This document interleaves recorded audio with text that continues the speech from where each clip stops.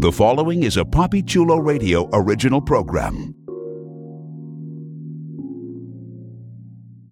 The views and opinions expressed in the commentaries and/or interviews in the following program are solely those of the individuals and are not views of Papi Chulo Radio, its parent, affiliate, or subsidiary companies.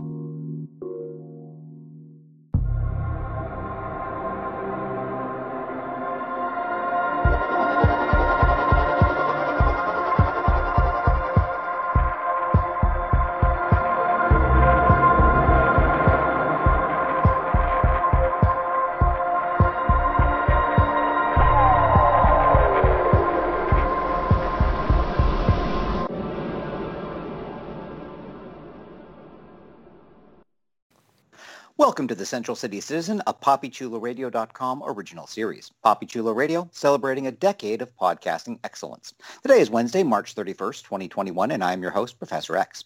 During this podcast, we'll be having an in-depth discussion on the CW's The Flash. Please welcome my co-host, Dimitri Reed-Jasinger. What's happening, Central City? And Jeffrey Aruz. Hey, Central City. Is this real life, or is this a nightmare? Let's jump into our discussion of Season 7, Episode 5, which was titled Fear Me and aired March 30th, 2021. Here's the official synopsis of the episode. When a powerful new villain, Psyche, channels and amplifies everyone's fears in order to wreak havoc on Central City, Barry realizes, with Cecile's help, that he must face his own worst fear in order to beat the new threat. Meanwhile, Joe is surprised when Kristen Kramer from the Governor's Municipal Logistics Commission drops into CCPD for a visit. Iris warns her father to dig deeper on why Kristen is actually there. Caitlin and Frost argue about how to live their lives. Let's check in on the ratings for Season 7, Episode 5. The episode was viewed by 993,000 viewers, its lowest number ever, but it was still steady with a 0.2 in the demo. Okay, so let's start off at the beginning of the episode.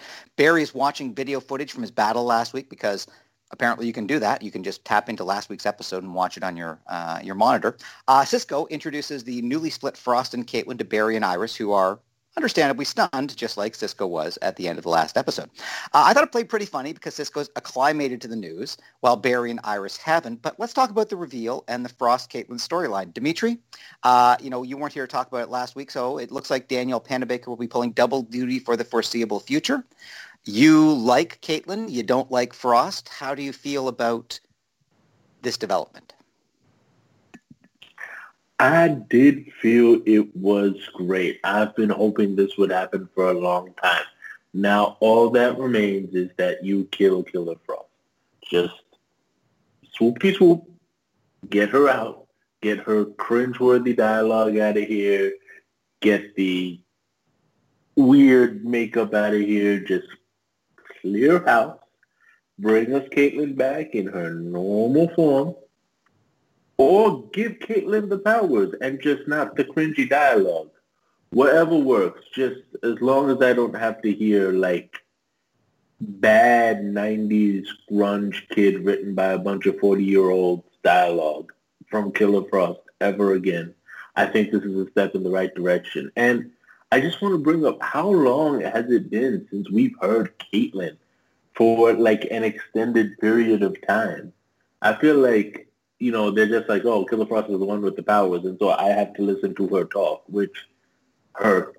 And, even with Bloodwork, which is a character from Caitlin's past, and most of the time it was Killer Frost interacting with them, it blows my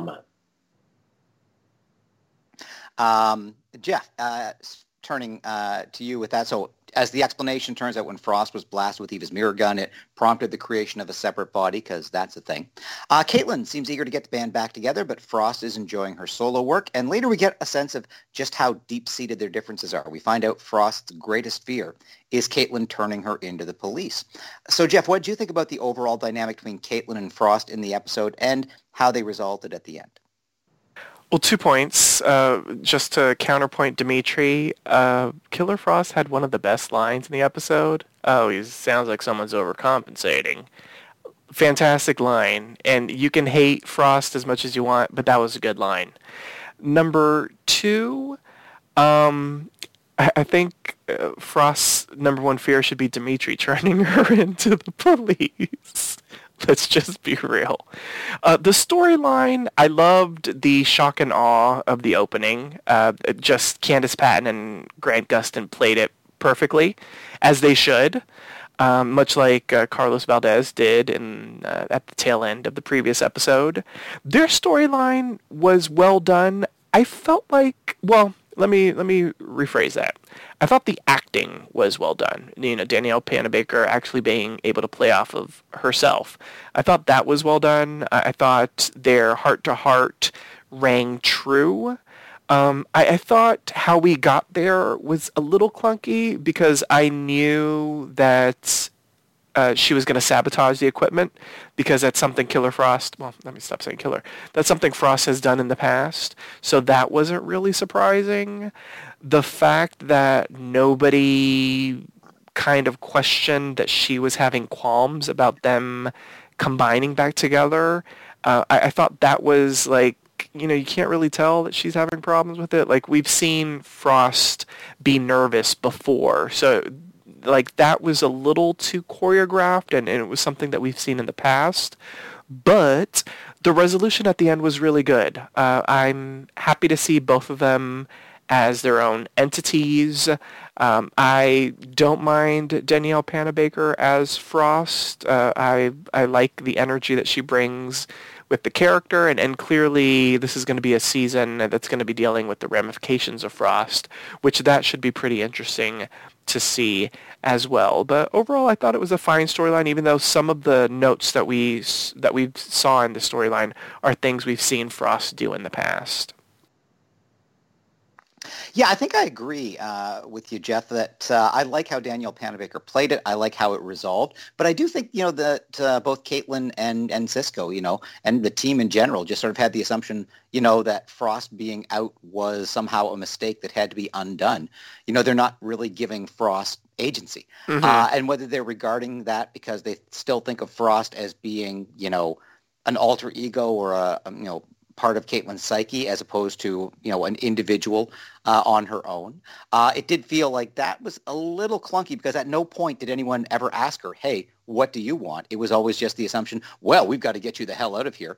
It's like, when your crazy uncle comes down from the attic when the family's over, hypothetically speaking. Yeah, it would have been different had they given a reason like, something must be wrong. Maybe we both can't survive separately or something like that. Like, had they given some sort of medical reason why they need to, like, combine, maybe that would have been a bit more understandable why they didn't take her into consideration. It was a clunky road to get to the point to where, she did have that great line of, when I was in the driver's seat, like, I realized, life is good. Life is fantastic. I can do stuff. I can experience life on my own. Like, she had her moment of, I want to be independent. And that was a nice little moment for her as a character, but it was just a weird sort of murky road to go through to get to that point. Yeah, and just to reinforce, what Dimitri was saying as well, the phenomenon of canceling Karens has become a thing over the past couple of years, and it's harder to think of a whiter woman than Frost. So, I kind of get it. Back at the lab, the team is interrupted by the physical manifestation of the Speed Force. Nora, who looks just like Barry's mom, drops out of bursts of lightning. She's badly hurt. She remains comatose for most of the episode. But Dimitri, how surprised were you that Nora is back? I figured when the old Speed Force was destroyed, that meant Nora was gone forever as well. And we certainly had that sense, in the scene where the Speed Force was dying. It seemed that we would never see Nora again. How surprised were you when she came back? So, let's clarify. We're calling her Nora because that's Barry's mother's name, right? And yes. The Speed Force looks like Barry's mom. I, for one, was a little sort of, I want to say perplexed. Like, I was a little bit wondering why we jumped to the conclusion that this is the Speed Force, supposedly a physics entity, come back as Barry's mom in the physical realm. And everybody just jumped to that. And nobody was like, oh, shit, Barry's mom's alive or Barry's mom's back from the dead or what have you. We just saw Harrison Wells, who was, murdered, suddenly come back to life. And now, like, person who looks exactly like Barry's mom falls out of the sky.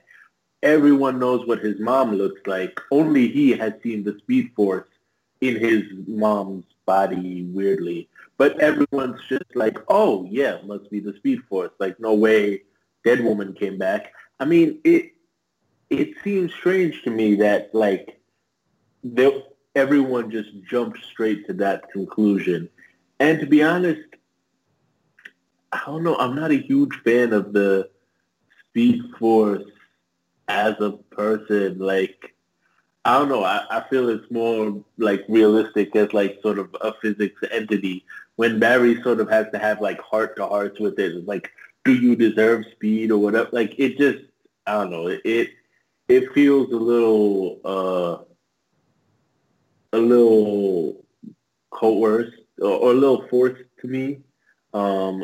A little artificial, artificial Speed Force. I don't know. You should do stand-up comedy. But if this is your first episode with us, I am a stand-up comedian in real life. Yeah, I don't know. I feel like every time we've seen Barry's mom as the Speed Force, the dialogue's been a little cringy.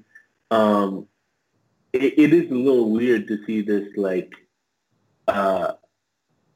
supposedly, like, physical force be like his mom. And just like his mom, like, we only ever see the Speed Force in jeopardy. Like, the Speed Force is dead or dying or upset, like, a lot. It's never just, like, happy Speed Force.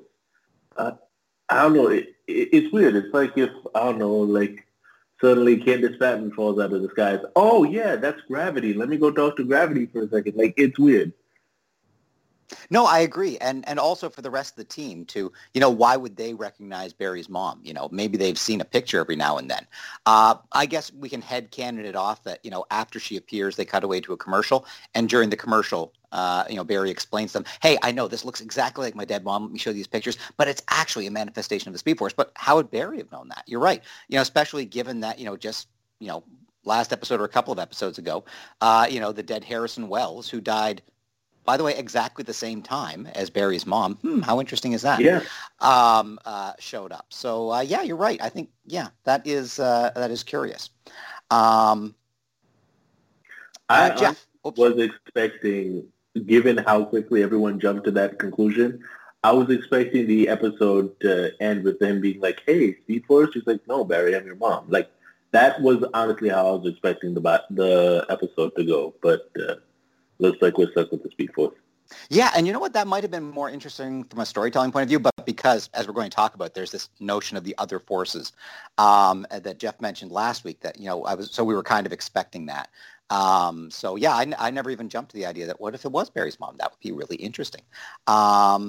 But Jeff, speaking of, the fundamental forces, we get our first glimpse of the impact of this week's meta when Cecile is working from home and has a waking nightmare. It's pretty creepy, but she's snapped out of it by Joe. What do you think about introducing the meta's powers sort of by proxy rather than what usually happens, which is we see the meta in action wreaking havoc on people? In this case, it was done at a remove. You know what? It was interesting. It was a different way to sort of show what we typically see on the show. I liked it. I mean, it wasn't scary. I was kind of hoping that we were going to get like a really good creepy episode. Well, let me rephrase. I was hoping we were going to get like a more scary episode, but we got like creepy, but like light creepy, more so like unsettling than anything else. They tried really hard to make things creepy. I think the only time that things got really, really creepy was a little bit later on, which I won't mention it yet, but it's something that Barry sees, and I was like, oh, that's a little unsettling. But this one, it was just okay. I get what they were going for, and I guess it worked to sort of give us a preview of what's to come. I thought Danielle Nicolette was fantastic. I thought the brief taste of what was to come with this meta was hella interesting. And I thought the setup was pretty good. I was hella intrigued to see what they were going to do with this. So, based off of also the promo, we got little glimpses of like what was to come. And I was at least satiated for the moment in regards to this meta and the powers. Eventually, the baddie, who's nicknamed Psyche, shows up in person, and we get a little Batwoman reference. For those of you who watch Batwoman and know that ACAB, all crows are bastards, he's psyching out a couple of the crows. So, Dimitri, how'd you like the introduction of Psyche in person, particularly Barry's sort of cocky, confident, he slaps the meta cuffs on him and just assumes that's going to be the end of it? I mean, the moment he slapped the cuffs on, I was like, that's not going to go good. But that's because we know the pacing of this show at this point, right? Honestly, I feel like this is an intro that's largely relying on people who know the comic books. I tweet when Cisco named the villain Psyche, I tweeted, "Oh, Cisco must be tired today." And people reacted like, "Oh no, like this is a known like villain, like people know Psyche." So I feel it's kind of like Gypsy, where I feel like her intro was a little rushed, but I think comic book fans were like, "Oh, we recognize Gypsy." So honestly, like it, I think this is a very imposing villain, and it is great to see a villain that Barry can't like speed punch or anything. And honestly, it looks like, Barry's attacks seem to make this villain stronger, or the villain is able to absorb the energy. I think it's a great twist, and it's similar to what we're seeing on the flip side with Black Lightning, right? For those of you who watch both shows, the antagonist in Black Lightning suddenly has a suit that protects him from Black Lightning's powers. These are two superheroes who essentially have had their superpowers rendered useless against the person they're up against. And I think hopefully this means they're going to do something different with this villain and not like the usual, oh, Barry's powers don't work. Well, Barry will just talk to them and they'll stop being evil. Barry's powers don't work, but conveniently he has a teammate whose powers work. Like, I do think hopefully we're going to see the team pushed in a new way, especially since we saw Killer Frost's powers also didn't work. And, they're going to have to come up with a strategy that breaks from some of the pattern and the pacing of previous seasons.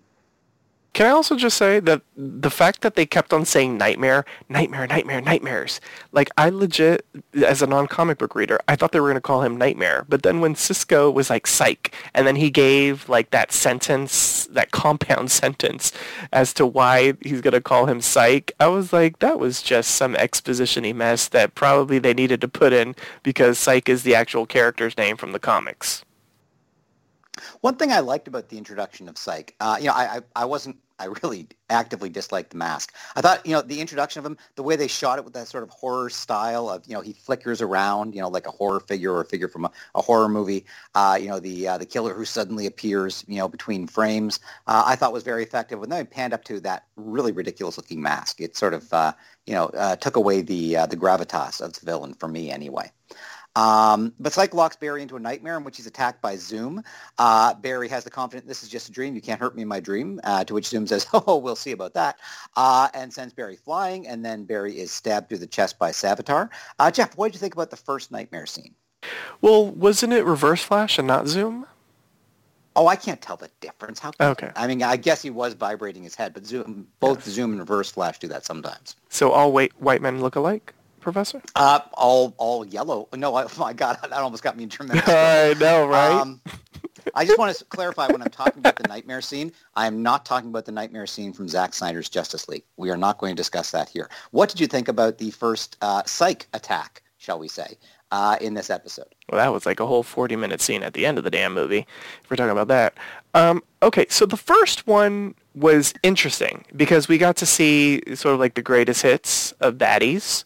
Some people online were actually wondering, they're like, why didn't we see Zoom? I was like, it was fine with what we saw. So the greatest hits of baddies was kind of cool. I liked that Barry was confident. I was like, okay, this is fake. Like, this isn't real. Like, I'm not gonna get hurt. And then Savitar appears out of nowhere and impales him. Yeah, and then it turned out to be a very real injury. We got the answer to the question that we had. It's also a question from like not Friday the 13th, sorry, A Nightmare on Elm Street, because we got a Freddy Krueger reference in the episode. If you get hurt in the dream or if you die in the dream, you're dead in real life. So I guess if you get hurt in the psych nightmare, you get hurt in real life, and Barry was hurt big time. It was cool, though. It was gnarly. Yeah, and it was, a good way to visually show the idea that if you're injured in your dream, you're injured, in real life. Although I did find it, I don't know if there's a continuity thing or whatever, but in that opening scene with Cecile, she had the blood in her palms from her bleeding ears, but then when Joe woke her up out of it, she was fine. So that seemed a little inconsistent, from the, anything done to you in your dream is there in the reality. Didn't seem to hold for Cecile's experience, but oh well, shrug.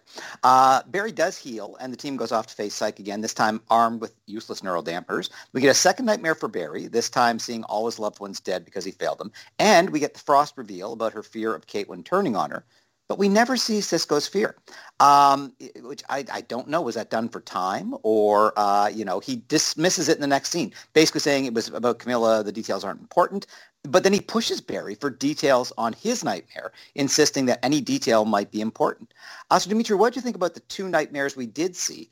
And do you think there's something significant that Cisco isn't saying? My mind was going to the exact same place that yours went to. So, y'all are going to hate me for this. I might get kicked off the pod. And to be clear, I really, really like Camilla. I think the actress and the character is fantastic. Oh, Lord, you're killing off Camilla. But as you guys know, I have shipped Keiko from season 1.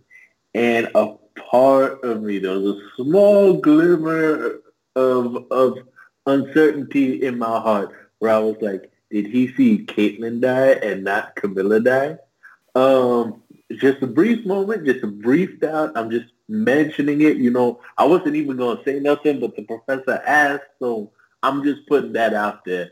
But I do think there was something, oh my God, something weird about the fact that Cisco did not reveal his nightmare, and we did not see it.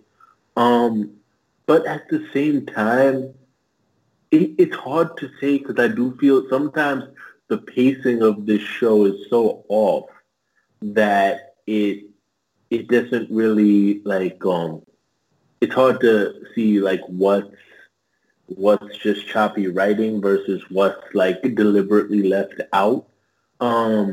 So I think, definitely in some of the early seasons, and the writing has admittedly gotten better the last 2 seasons. I would have been like, they omitted that. That's definitely going to come back to haunt us.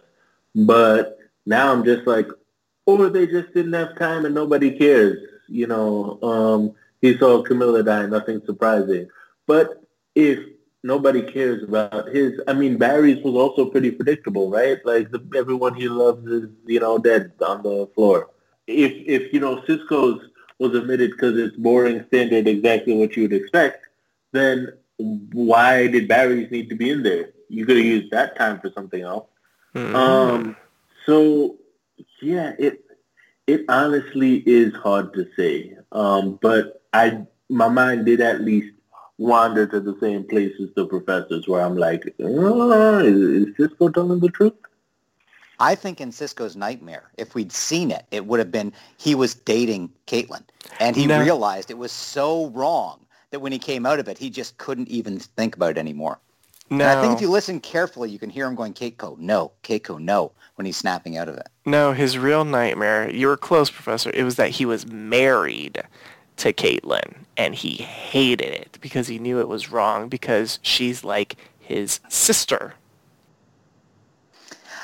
Speaking of Caitlin, Frost and Caitlin have a heart-to-heart about their fears, and they end up agreeing to live as separate people and roommates. Yay! But later, we find out the metahuman-hating Kristen Kramer has been sent to Central City to arrest Frost. Jeff, what do you think about this resolution between Frost and Caitlin, and where do you see this plotline going? The resolution was lovely. I enjoyed that. I'm very happy that they're moving in together. They are sisters. Yes, I was very happy. Now the lady. Okay, we knew the lady was trouble. Like, we knew she was trouble when she walked in. Taylor Swift, as the professor likes to quote, because he's a Swiftie. But we were teased this storyline at the end of last episode. And it was, they mentioned it. And, oh, you got a call from so-and-so. And, like, they wouldn't have said, oh, you got a call from so-and-so if it wasn't important. And so the payoff was this episode. And the payoff was big. Like, our girl, Iris West Allen, had a hunch. She followed it. She's an investigative journalist. She might not have the Pulitzer yet, but she will. And she did a little digging. She got some information, which allowed Joe to do, the tough talk. And then when she spilled the details, I was like, wow, like they're going to really follow up with everything that Dimitri bitches about every single time we talk about Frost. It's that she is a criminal. And so it looks like... Let's review what Dimitri bitches about for a second. It's that this woman actively tried to kill the Flash and engaged in human trafficking. Minor infractions. Did she really try to kill the Flash? She kissed him and froze his lungs. Oh, wow, you remember all that. Okay, so... Hate is a powerful motivator. I know, right? So, she's trying to hold...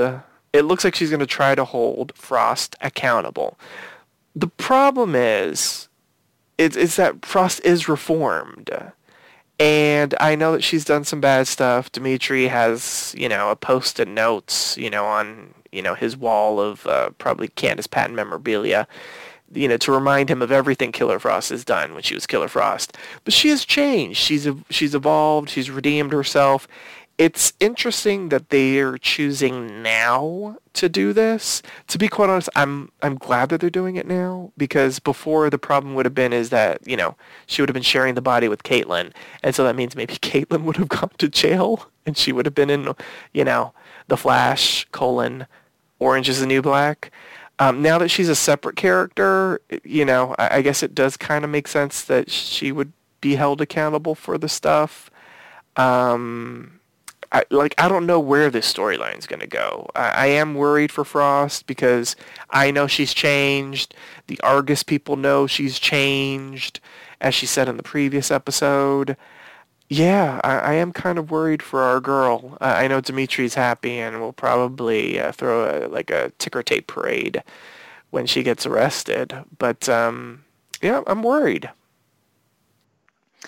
Psych ramps things up by attacking the entire city, and Barry has the idea of using Cecile to counter his abilities. Cecile argues she's not nearly powerful enough to do that, so Barry straps her into the Thinker's murder chair. She taps into Barry's courage and manages to defeat Psych. Let's talk about Cecile. Dimitri, we've given Cecile a fair bit of love. She's been my pick, my MVP for the past 2 weeks. Is that perhaps a preview of what's to come? What did you think about Cecile's arc in the episode and the way that Danielle Nicolette played it? Here's the thing. I like Danielle Nicolette. I like Cecile.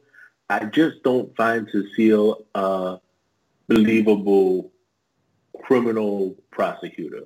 That is supposedly how she cut her teeth, and that is how, to a large degree, she was introduced. She was a very confident woman who sort of went after what she wanted, in that she wanted Papa Joe. Pretty straight up. And as her role has grown on this show, she's become like the jumpiest, most, wait, what? I can't do that. What character? And honestly, that's something you expect from like season 1 Barry, that he's like, wait, what? I can't, wait, what? I'm not going to be a hero, what? But this is a woman who supposedly, was law enforcement her whole life. So while I do understand her concern And I do think we kind of glossed over the potential negative ramifications of the thinker's chair. And I do appreciate her at least being like, wasn't that like a genocide chair?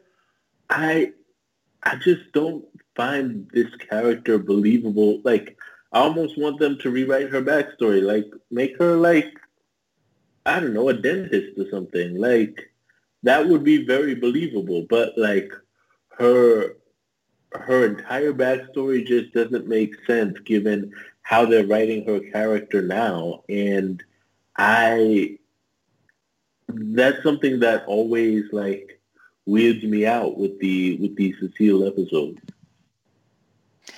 You know, much as I'm loving, I always love Danielle Nicolette, and much as I'm loving this version of Cecile, I have to agree, you're right, it doesn't fit with her established character. She was introduced as, did I just say introduced it? Yes, she was introduced as a hard-as-nails prosecutor. She was like this terrifying, assistant DA, Cecile.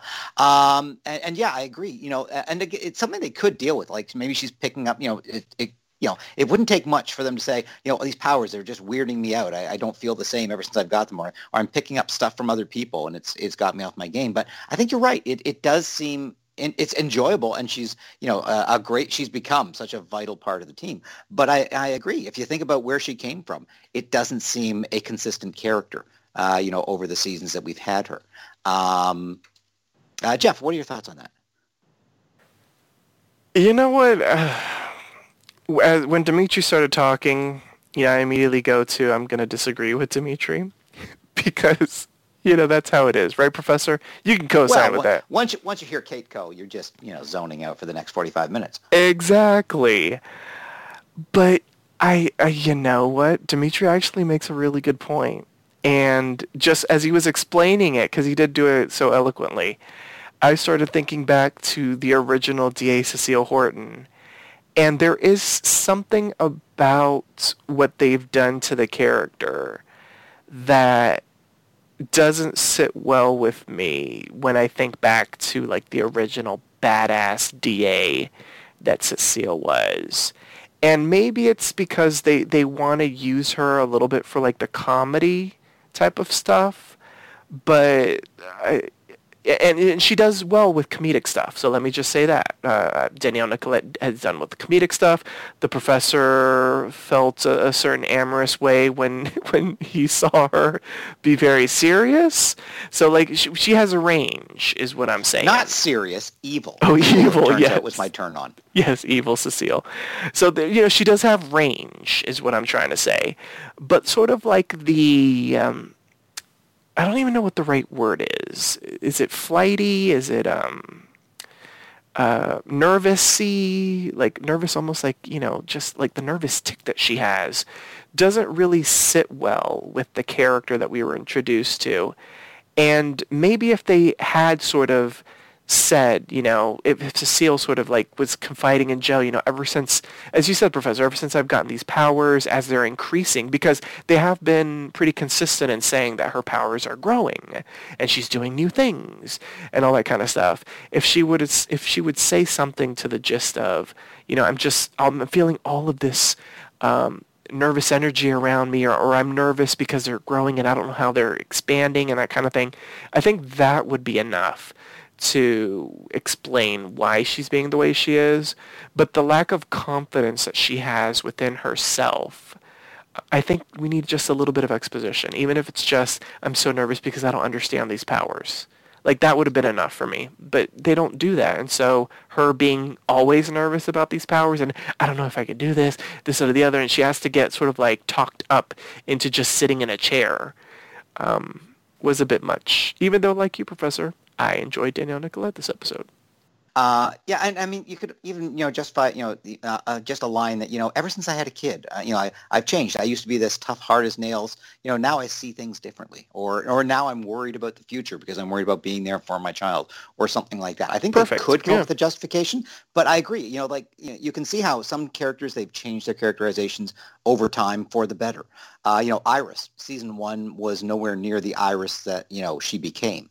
And, that's been a positive move. But I have to agree with Dimitri that I do think this has been, a retrograde step for Cecile, and I kind of hope they give us some explanation, or maybe they're just assuming that only insanely obsessive fans who do podcasts. How weird would that be? Yeah. Are the sort of people that remember stuff from 3 or 4 years ago. Anyway, everything seems fine at the end of the episode, except that Fuerza and Psyche are still at large. Then Barry seems to go haywire. He's shooting lightning, throwing himself into a cryo chamber so he can heal. And exactly that moment, Speed Force Nora awakens, saying she was also attacked by Psyche and Fuerza, and that they are, shout out to Jeff for your prediction, manifestations of forces similar to the Speed Force. So Jeff, this was your prediction. What did you think of the reveal, and where do we go next? The reveal was cool. If we're going to bring Speed Force Nora into the mix so she can explain that to our peoples, I'm cool with it, I guess. I didn't really chime in when y'all were talking about, Speed Force being Nora, and now she's a person, and she's actually given lines like, well, I am a person now, so I don't really know this is how things are going to feel. You know what I'm saying? Like, it was much. But I did enjoy that the theory was correct. We got now 3 different forces out there. There's numero cuatro. So we'll see what happens with that. I am wondering why they are attacking the Speed Force. Is this a whole, only one force can survive type of thing? I don't know if it's that, because she got her ass beat by the Strength Force, and she got her ass beat by I guess that's the Sage Force. The Still Force is out there. Maybe it's just taking their lazy ass time to kick her ass. They can always call up Dreamer from Supergirl. It's an inside joke only the professor gets, and he's laughing in his head because he's too mature to actually laugh at that on a different podcast. I feel like we're gonna have to see another one. I feel bad for poor Speed Force Nora because she got her ass handed to herself, and maybe she should jump in that cryo thing for a moment because she needs her strength up too. Dimitri, do you have any predictions for where we go next? I do believe it's going to be something similar to how season 3 was about saving Iris. I do think this is going to be a pivotal thing in this season. We have to save the Speed Force.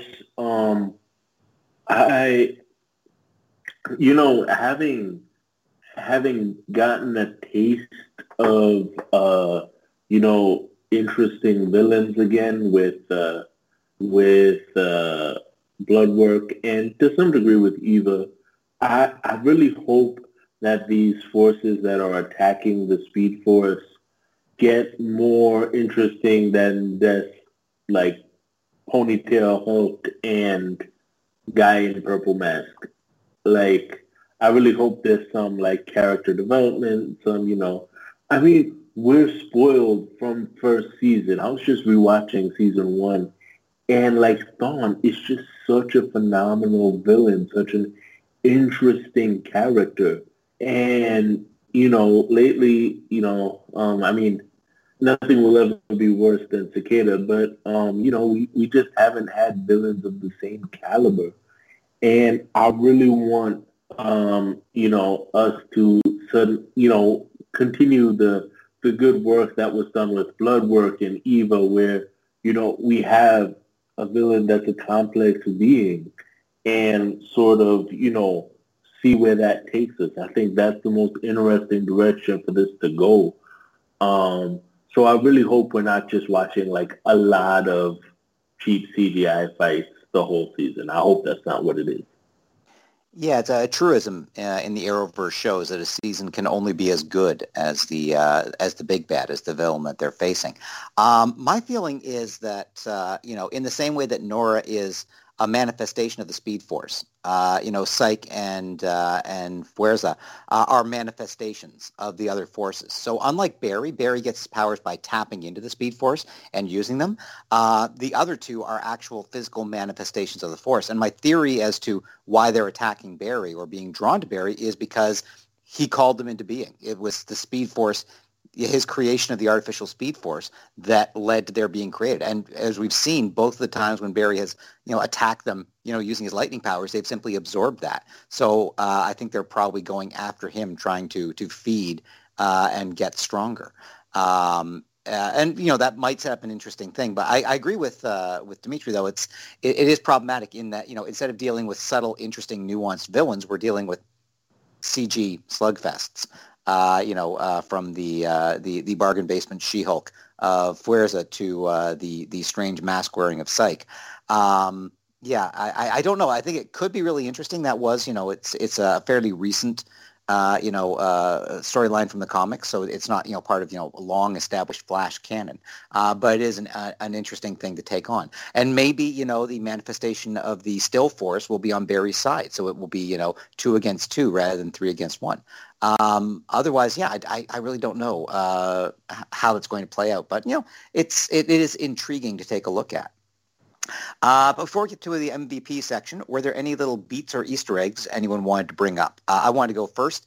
There was, I mentioned that there was the shout out to Batwoman in the term of having the crows. There was also a Martian Manhunter reference. So yes. For those of us who've been complaining that the shows don't seem to be as interlinked as they were, the Flash gave us, 2 connections in this episode. So kudos to that. Yes. Well, I think the only show we've been complaining about is Superman and Lois not being connected to everyone else. Everyone else seems to be doing a good job connecting to the other shows. Superman and Lois is kind of like its own thing for right now, at least. Can I just say, just to rub it in, because we did talk about it at length in the previous podcast, Candice Patton's hair, fantastic. I still like the longer hair better, but as is established canon on the show, Candice Patton looks great always, and all 3 of us will fight to the death anyone who says otherwise. Cisco had a great line about, calling, Fuerza because, quote, She-Hulk was already taken, indicating that Marvel comics do exist in this universe. And Dimitri, do you have any Easter eggs? I had one last one that I wanted to mention. Not really in the realm of Easter eggs. I wasn't sure if you guys thought the Martian Manhunter reference was connected to. I don't know if you guys watched the Snyder Cut. I just finished it, but hopefully this isn't a huge spoiler. Martian Manhunter has a brief cameo there. So did you guys think those were sort of timed to be in line with each other, or is that just coincidence? Well, see, because there's this little show called Supergirl, and one of the co-stars of Supergirl is the Martian Manhunter, and these all take place on the same Earth.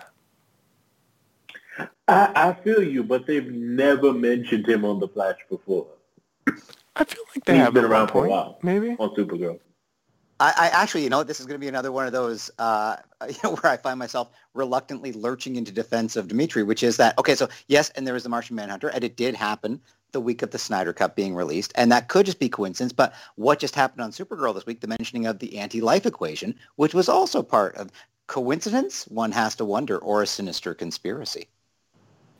Conspiracy.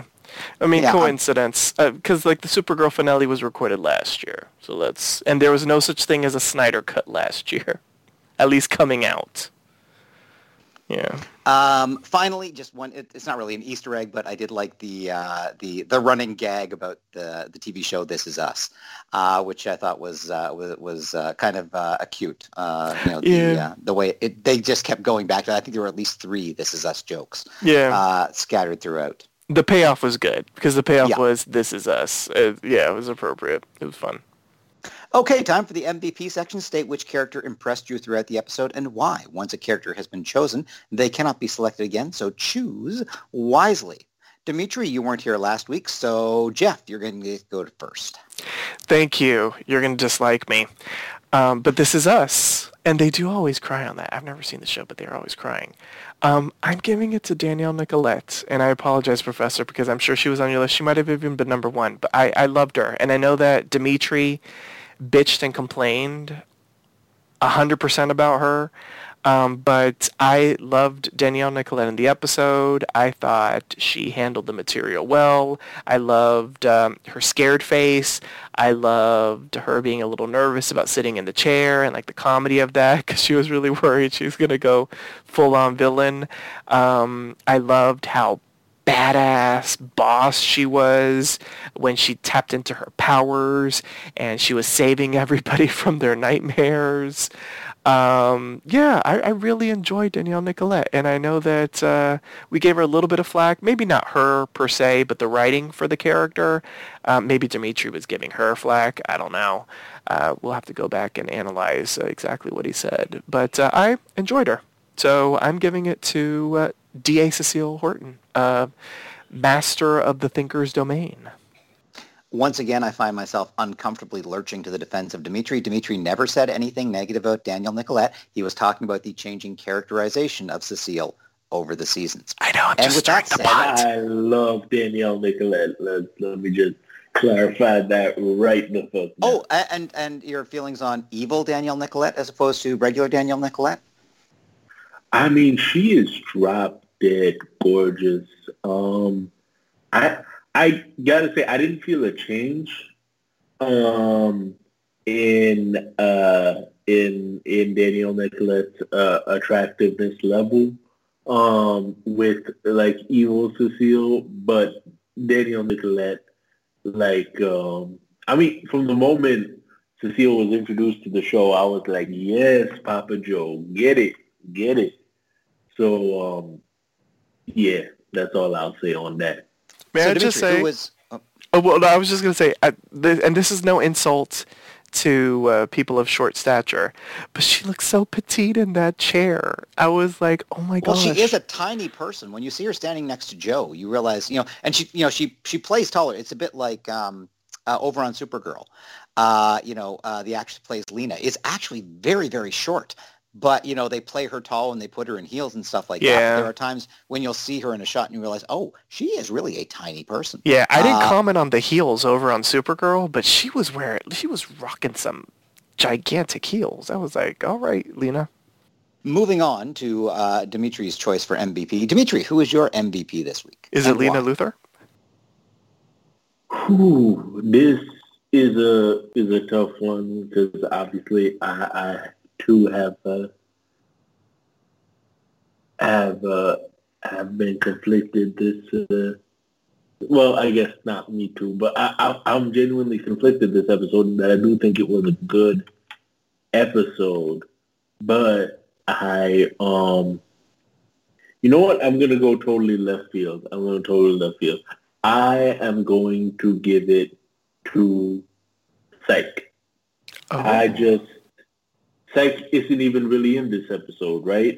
But this is a new villain, and I did think villains were starting to get a little formulaic, both in terms of, how much screen time they get, how they interact with the Flash, when they're going to get beat, how like, things are about to come to a head. And I just think Psych is an interesting, oh, wow. Sorry, I butchered that. Fuerza. I think Fuerza, is an interesting person who beat the crap out of Barry. Not the Nightmare. Fuerza is the one who beat the crap out of Barry, right? Yes. Like the lightning puncher. Yeah. Sorry. John has dropped down to the floor. Fuerza is my MVP. I do think Fuerza is just such an interesting new villain in that Barry is powerless against her. Killer Frost is powerless against her. There's something new here. I don't think we've seen Barry be sort of physically, like, completely owned since, like, season 1 when he had to confront his high school bully. this is an interesting character in that I get the sense that this won't be a villain they can quickly strategize against. And there's a hint that, this villain is, their powers operate on a level different from the Flash's, different from metahumans. This is not a meta of the week or even a big bad meta. This is something else entirely. And I'm excited to see, where she goes. I do hope she talks. I do hope this isn't just like a CGI thing.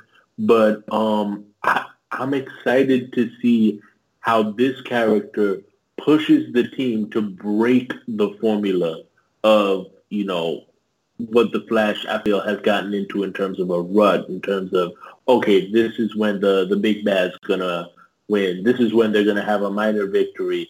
This is when things are really going to come to a head, and this is when they're going to win. I really hope we see a change of pace with this sort of change of threat. Professor, do you now regret every time you defended Dimitri in this episode because he gave Fuerza MVP? I am at a loss here because Fuerza only appeared in this episode referred to by a couple of characters. And when Barry was watching the footage, it feels to me like Dimitri, feeling sorry that he missed last week's episode, is trying to slip in an MVP pick. But you know what? I'm appealing this to the judges that be. It turns out it's my show. I get to decide what goes. And so you know what, Dimitri? I'll allow it. But watch yourself, counselor. As for me, I'm choosing Cisco. Cisco, again, I think there is some mystery coming as to what he did see in his nightmare that, is playing that up. But just, Carlos Valdez played it really, really well. He was the light. He was funny. And let's not forget when Barry was dealing with the nightmare where he felt he'd lost everything. He'd failed the city and everything like that. It was Cisco reaching out to him. It was Cisco talking to him through the comms, who talked him through it and got him through. So, in a very subtle, low-key way, and with all those "This Is Us" references, those characters are too beautiful for this world. I agree that Cisco is also too beautiful for this world, but I hope nothing bad happens to him, and he is my MVP. There you go. I believe in Bearco. How would you rate this episode on a scale of 1 to 10 lightning bolts? The bullet point system is allowed. If you found the episode exceptional, deserving of more than a 10, you may archive the episode in the Flash Museum. Dimitri, after that curveball you just threw us, I'm hesitant to go to you for a rating. I'm giving it a rating of E, an irrational number. How would you rate the episode? Definitely pi. No, I am giving this a 9. I am cautiously optimistic. This episode was engaging. I was intrigued. They're starting to break their formula, and even though I did not like Speed Force, Nora, whatever's going on there, I do think they're starting to break away from, the first few episodes of a new season have almost always been self-contained. There's a meta of the week. We've talked about that on this show. And, this isn't a self-contained episode. What happened here to some degree is going to continue. We see that, Psyche and Fuerza were both, attackers of the Speed Force. And they're not, currently conveniently locked in Star Labs. So I'm optimistic. I think the Flash is finally starting to do different things, and I'm really excited to see what they come up with in terms of how they kill Killer Frost and the rest of the season. And just quietly slipped in that how they kill Killer Frost. For the record, I would have accepted a rating of pi as long as you don't eat it with a spoon, and that is, of course, a running gag from a completely different podcast. Jeff, how would you rate the episode? I do remember that, and he was horrified. I'm going to give it an 8. After I watched the episode, I was like, this is an 8. And, sometimes I can be swayed by the conversation, but I feel pretty strong with my 8. I mean, it was a fine episode. I thought they introduced some interesting elements. I just thought it was a fine episode. much more intrigued by where we're going to go with this, especially how the episode ended, because now we have kind of, we had like a puzzle piece in the previous episode, we got another puzzle piece in this episode, and by the end of the episode, we've kind of put the puzzle together. We or at least, our people now have a greater understanding of what's happening, and I'm much more curious about like the conversation now of like, okay, so we know this, where do we go from here? So I'm going to give it a solid 8. Not a bad episode, but I've seen better episodes. I will split the difference. I will mediate between the two extremes, as I've done, let's face it, this entire podcast, between the insanity on both sides, the anger, the vituperation, the harsh words spread between you two. It's been shocking for the listeners, and I will give it an 8.5. Join us next time for a brand new installment of The Central City Citizen. Here's our announcer to remind you on how you can interact with us. Follow Papi Chulo Radio on social media. We are on Facebook, Instagram, Twitter, at Papi Chulo Radio. Do you have any questions, suggestions, comments, or concerns? Email us via contact@papichuloradio.com. Are you interested in joining the Papi Chulo Radio team as an on-air personality? Email talent@papichuloradio.com. Binge listen to your favorite Papi Chulo Radio programs by visiting papichuloradio.com/archives. You can also download tonight's broadcast and the rest of the series through Apple Podcasts and Google Play. Just search for The Central City Citizen and subscribe. Thanks, announcer. My co-hosts, please wish the listeners good night, starting with Dimitri. Good night, Central City. And Jeff. Have a good night, Central City, and especially you, the MVP we never knew we needed, Forza. Thanks for tuning in. Download new episodes of The Central City Citizen every Thursday via Apple Podcasts, Google Play, and the Papi Chulo Radio archives. Good night.